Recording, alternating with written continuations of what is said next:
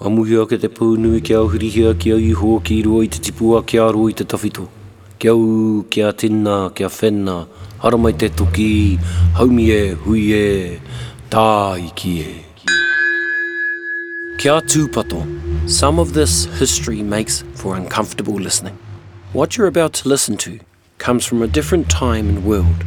In the words of the late Ngāti Toa elder, Uncle Iwi Nicholson, Nā, ko te ao Māori tērā, tā rātou mahi he patu tangata, kai tangata, muru taonga, muru whenua, ko te ao Māori tēnā, me o nā tikanga. Well, that's the traditional Māori world. What they did was kill people, eat people, forcibly take possessions and land. Even though it's unpleasant, that's the traditional Māori world and its customs.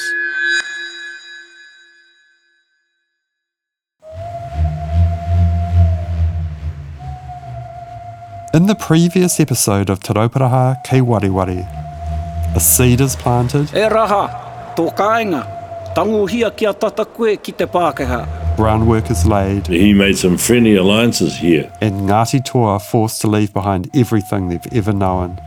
And at that point, our tenure in Kawhia probably was untenable.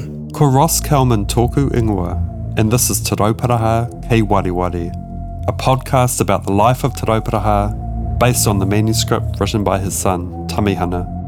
This is episode 2, Ngā Heke. Haramai te tāwhito, haramai nā tūpuna, haramai nā tua, te ao ko atu, mai awa kiru, mai awa kiro, mai te pōnu, mai te pōro, pōdo tia mai mātou nā huri e no pōraru I te ao, te iwi mōre, te iwi lawa kore, tangi atu nei e. Nō te ata ka tū te rā, ka pautu māro ka tahi ka heke, ka puta atu ki waho o tō rātou pā. It's nearing midday when Ngāti Toa leave their pā. Tamihana says there are 140 warriors and about 200 elderly women and children. Ka māhui rā hoki a Kawhia, haere tonu I te takutai, I o nā huarahi. They leave Kawhia behind, following the paths along the coast. Ki hai hoki tahuri ho ki te tangi. They do not allow themselves to weep. I really can't imagine the emotion of it. Ko Machu Baker tēnei. How difficult it must have been to tear themselves away from their ukaipo, where they'd been born and raised, but also their parents before them and their parents before them and their parents before them, going back several hundred years. Yeah. I can only imagine that the fear of death and being disassembled as an iwi, which is kind of what they were looking at, was greater than the fear of staying close to that which they loved. Yeah, just a hugely traumatic experience, which is, somewhat characterised in their waiata-tangi for Kawhia when they left, when they famously sang their farewell. Do you know that waiata? Yeah, but I'm not going to sing it today. Nice try.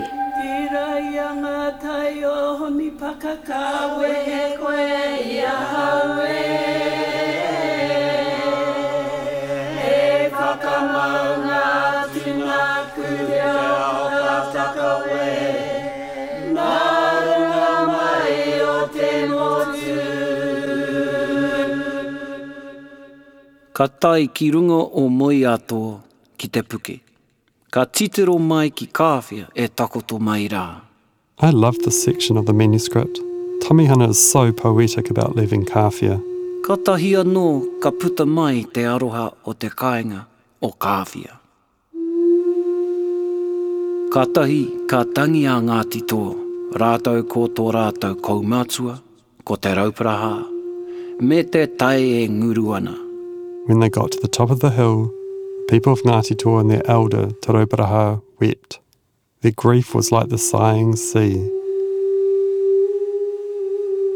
But although the people were grieving, there were practical details to work out. Toa left so quickly. They had to figure out where they went to. Ko taku parae tēnei. Who did they trust? or they come from behind and, or they follow us and try and annihilate us. Do we go that way? Do we go this way? Oh, got into a huff for this lot. So which way do we go? Waikato, inland or on the coast? So all of these things that had to sort of bring that leadership team together and say, hey, this is what we're faced with. We had a couple of options. Te Rauparaha did not want to go through Taranaki. Ko Machu Baker anō. So he wanted to go through the Waikato, Te Raukawa. But the Pihi, his whakapapa and his primary relationships were with Te Atiawa Ngāti Mutunga. And he wanted to go through Taranaki. And on this occasion, he won out.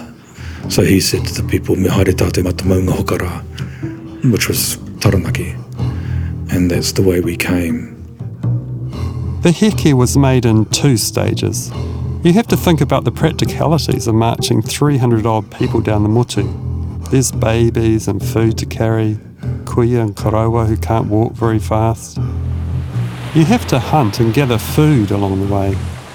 And when the weather's bad, you need to find or build shelter. It's slow going. The first leg is down the coast to Taranaki. They move on down through Maniapoto, was still hostile. And it was there, just on the edge of the Tainui boundary, at a place called Te Kakakura. Raha realised that there was a force following. They haven't been able to move down the coast undetected. An enemy Ngāti Maniapoto war party is following them. The elderly people say to the rest of their people, we'll hold you up. And they knew that they were going to be a hindrance. They knew that they were going to slow the party up.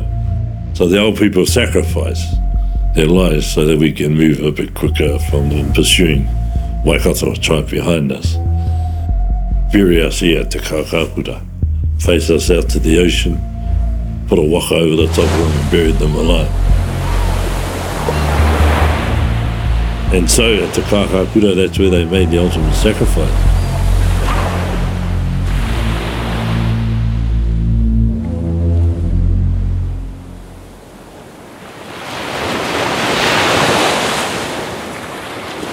The author of our manuscript, Tamihana, was actually on this heke inside his mother Te Ako's womb. Remember, Te Ako used to be married to Te Rauparaha's uncle Hape, but married Te Rauparaha after Hape died. Te Ako is heavily pregnant with Tamihana, and not too far into the journey it becomes too hard for her. She's left at Marokopa, about 50 kilometres down the coast from Kawhia, with a few other wahine to attend to her. But Tamihana says that Te Rauparaha misses his wife and goes back with a few warriors, telling the others they'll catch up. They collect Te Ako and the other wahine, and then they head south together, a small group of 7 men and 7 women, highly vulnerable to attack. And this is where the enemies catch up to them.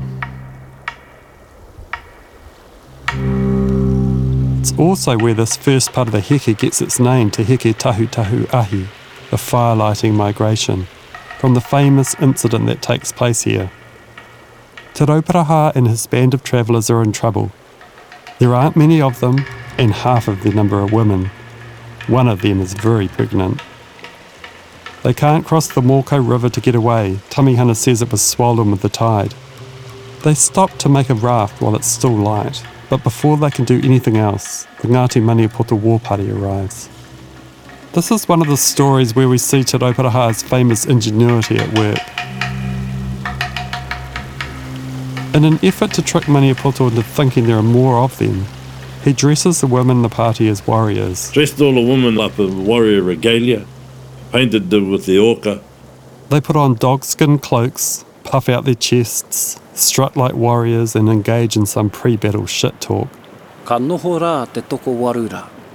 Me tāne nā no te tūtoa me te mataora. Me te kamakama o te waha ki te kōrero o te toa.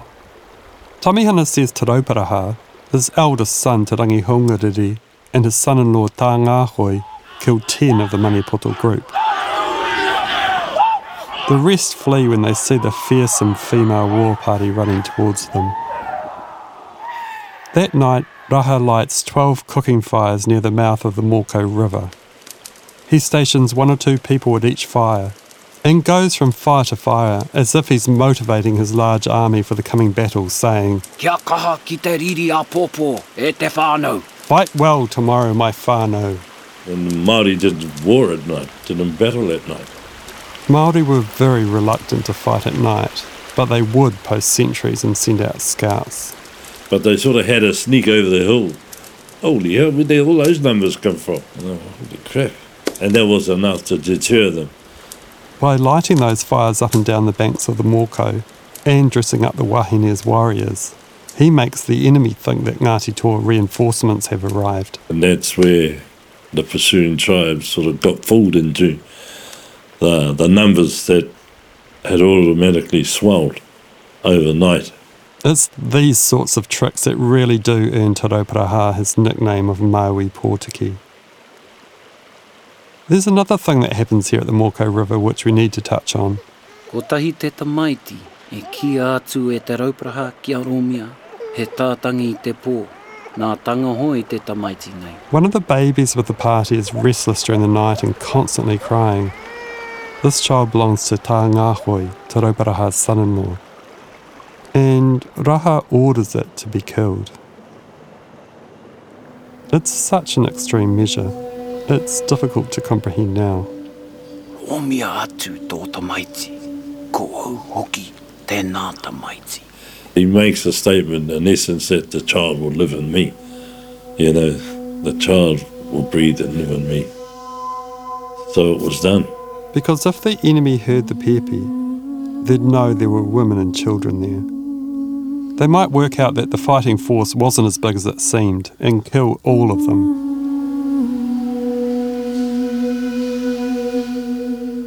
Best of one fall than a nation disappear.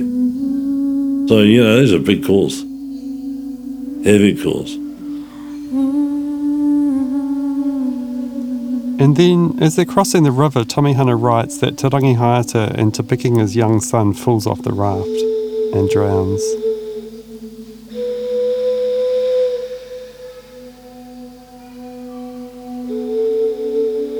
The Heke has made it out of Waikato and into Taranaki. Although they're now in friendly territory, there are more trials to come. And so we stayed with Te Pehi and Te Rangihiro and Te Hiko's extended families within Ngāti Mutu and Te Atiawa. Made a stand there with them against Waikato, who pursued us again.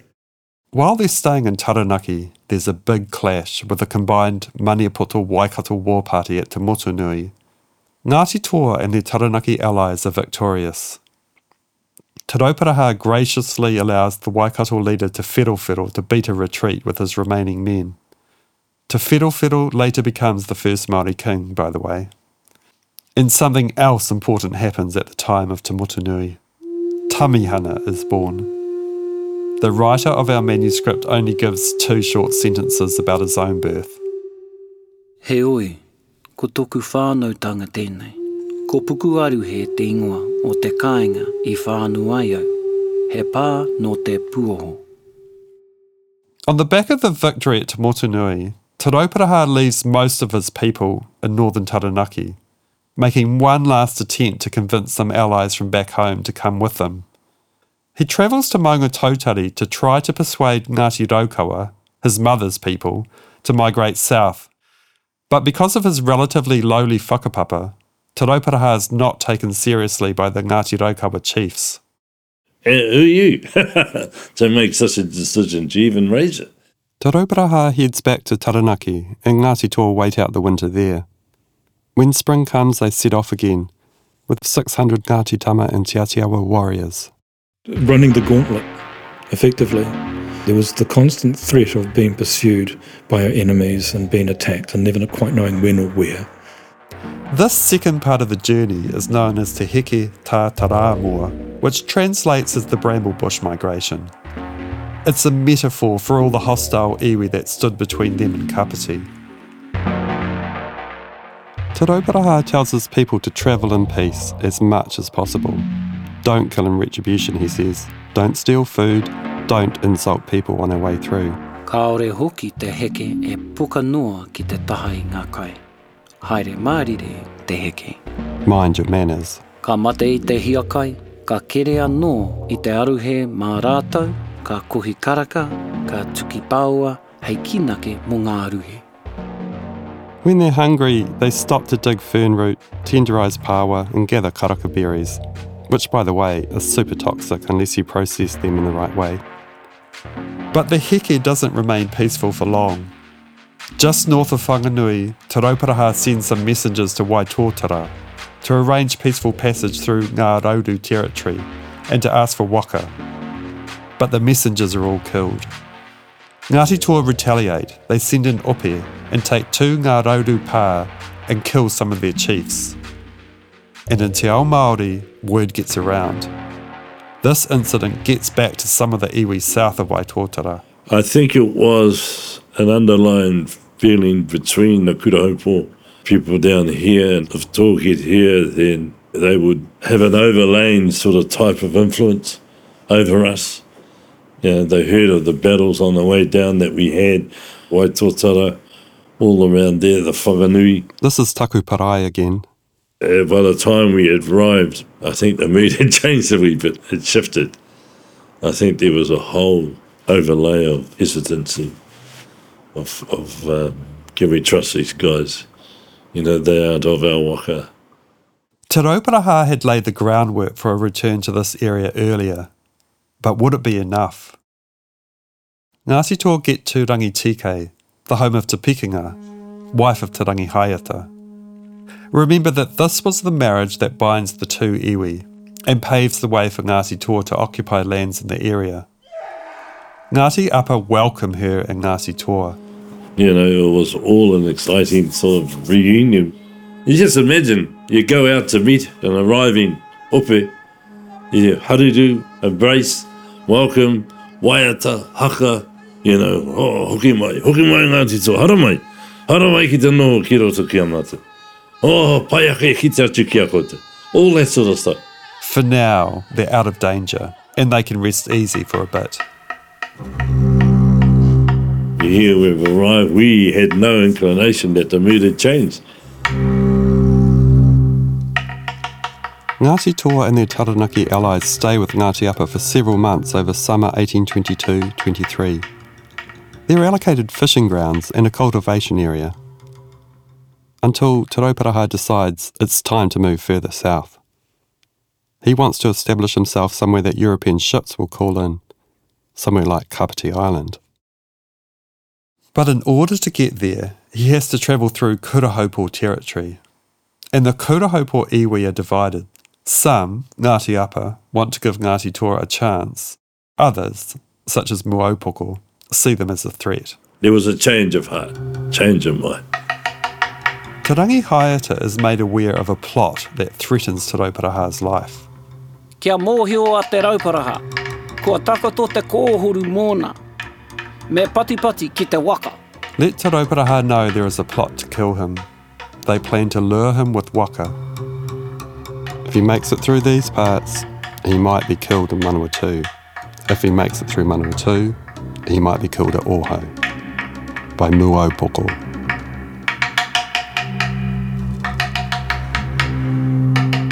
Upoko had territory across the Horowhenua and interests in Kapiti Island. Nowadays their principal rohe is around Levin. There are a couple of reasons Upoko might have wanted to take out Te Rauparaha. As Taku said before, Ngāti Toa is seen by some as a new threat in the region, but the reason Upoko give is more personal. Earlier on, a group of Ngāti Toa, including a couple of Te Rauparaha's half-brothers, had travelled up the Manawatu River. On this trip, one of their canoes was stolen, and they end up killing a chiefly Upoko woman named Waimai in retribution. The Upoko plot was almost certainly revenge against Ngāti Toa for that killing. But Te Rauparaha can't have known about this, because when he's invited by Toheriri, a Upoko rangatira, to visit and check out some waka, he goes, despite Te Rangi Haiata's warning. He's so unconcerned that he takes some of his whānau with him. Tamihana says there's just 6 of them that go to Lake Papaitonga. No warriors, no weapons. At Tohiariri's pā, they're entertained with a feast of eels. Te Rauparaha still thinks there's nothing to worry about. I think the type of kaupapa that was put on, in terms of the welcome, would have been quite overwhelming. And he would have no inclination, get the pie. This is good. This is lovely. Something is off, though. Everything turns to custard at that event. Te Rauparaha and his whānau sleep in the pā, but just before dawn, Raha has a dream. Moi ho ia e patu ana ia e tana hoa, e moi tahi rā rauga e toheriri. In his dream, his friend Tohiariri is attacking him. Te Rauparaha startles awake just as Tohiariri is running out of the whare. He hears the thrashing of weapons against his children, and they're screaming out for him. They're yelling out, "Papa, Papa!" And then he makes a decision, because he hears people rushing towards him, and sums things up quite quickly. Do I stay behind and die with my children? Or do I make a dash and come back and seek revenge on these people? So he makes a dash. Meanwhile, Te Rauparaha's adult son, Te Rangihanga tries to defend his sister, Te Uira. He takes on 20, or maybe 30, warriors. Ka rere tonu atu te tangata rā, ki ngā tangata e rua te kau e patu mai rā i tāna tuahine. Kaore hoki e whakaaro ake he ora māna. All he has is a paddle handle as a weapon, the blade broken off. Ka tahi ka whiua te kakau hui rā, ki te tihi o te toru te kaura, kua hinga, mate raua. Ka tahi ka rere anō te tangata rā, ki te whiu i te tuarua o aua tangata, kua hinga anō. Te rangiho ngāriri flies at the attackers, killing 2 of them. But as he goes to take out a third, he's struck by a patu and falls to the ground, dead. Ka tahi anō ka whiua, ki hai ki te ake ia. Ka tahi ka mate, ka hinga ki raro.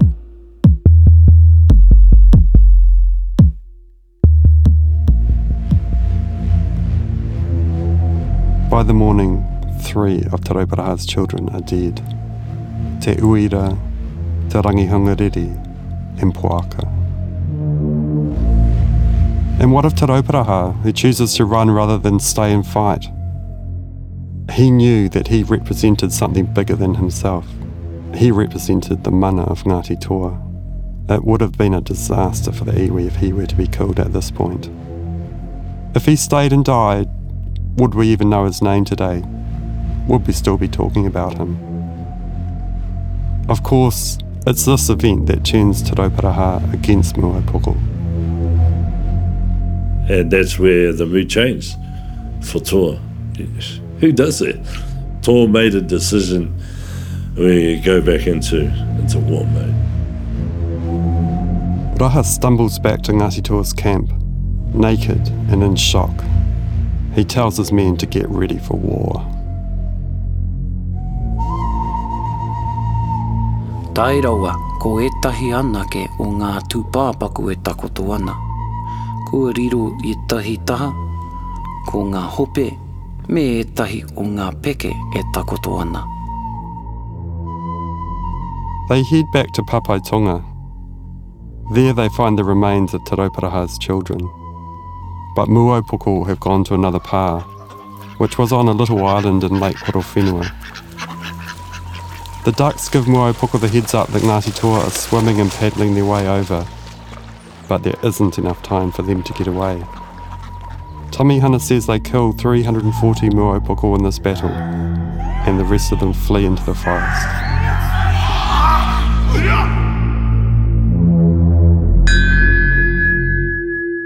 The peace between Ngāti Toa and Ngāti Apa, Te Pekinga's iwi, breaks down at this point. There are more battles and it gets pretty hot for Ngāti Toa.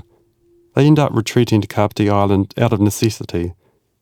It was the only place they'd be safe from the iwi on the mainland. And year to year, Te Rauparaha continues to take utu against Upoko. Ka mahi a pēnā tia, tōnu tia a Upoko I ngā tau katoa.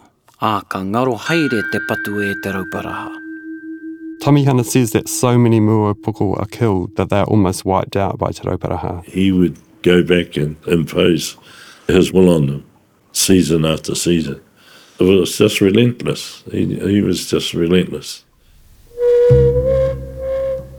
The attacks against Mua Upoko only ended when the Ngāti Raukawa chief Te Whatanui intervened and gave them his protection. Ngāti Toa would maintain for many years that Mua Upoko were a defeated people. Mua Upoko are still having to prove that they stayed in Horowhenua, that their ahika never went out in the area, so that their customary rights over the land, lakes and streams are recognised.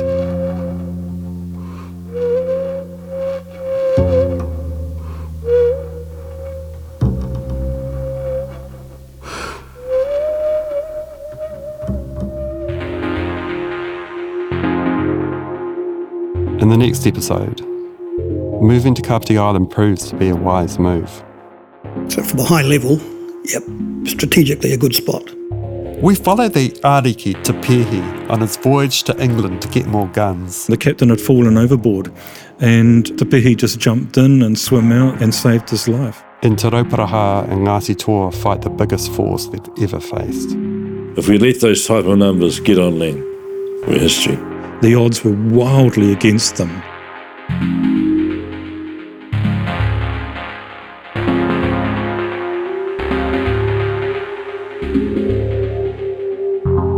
This series was made possible with funding from Manatū Taonga, Ministry for Culture and Heritage. It was researched, co-written and hosted by me, Ross Kelman. Kirsten Johnstone from Popsock Media produced, edited and sound designed the series. Music is by Mokotron, Ariana Tikau, Alistair Fraser and Phil Boniface. Toa Waka is the voice of Tamihana. Melody Thomas of Popsock Media was our script advisor. Imogen Kelly from Manatū Taonga provided production support and historical checks. I'm grateful to all of our kai kōrero who have so generously shared their knowledge, their wisdom and their compassion. Tēnei te mihi aroha kia koutou katoa.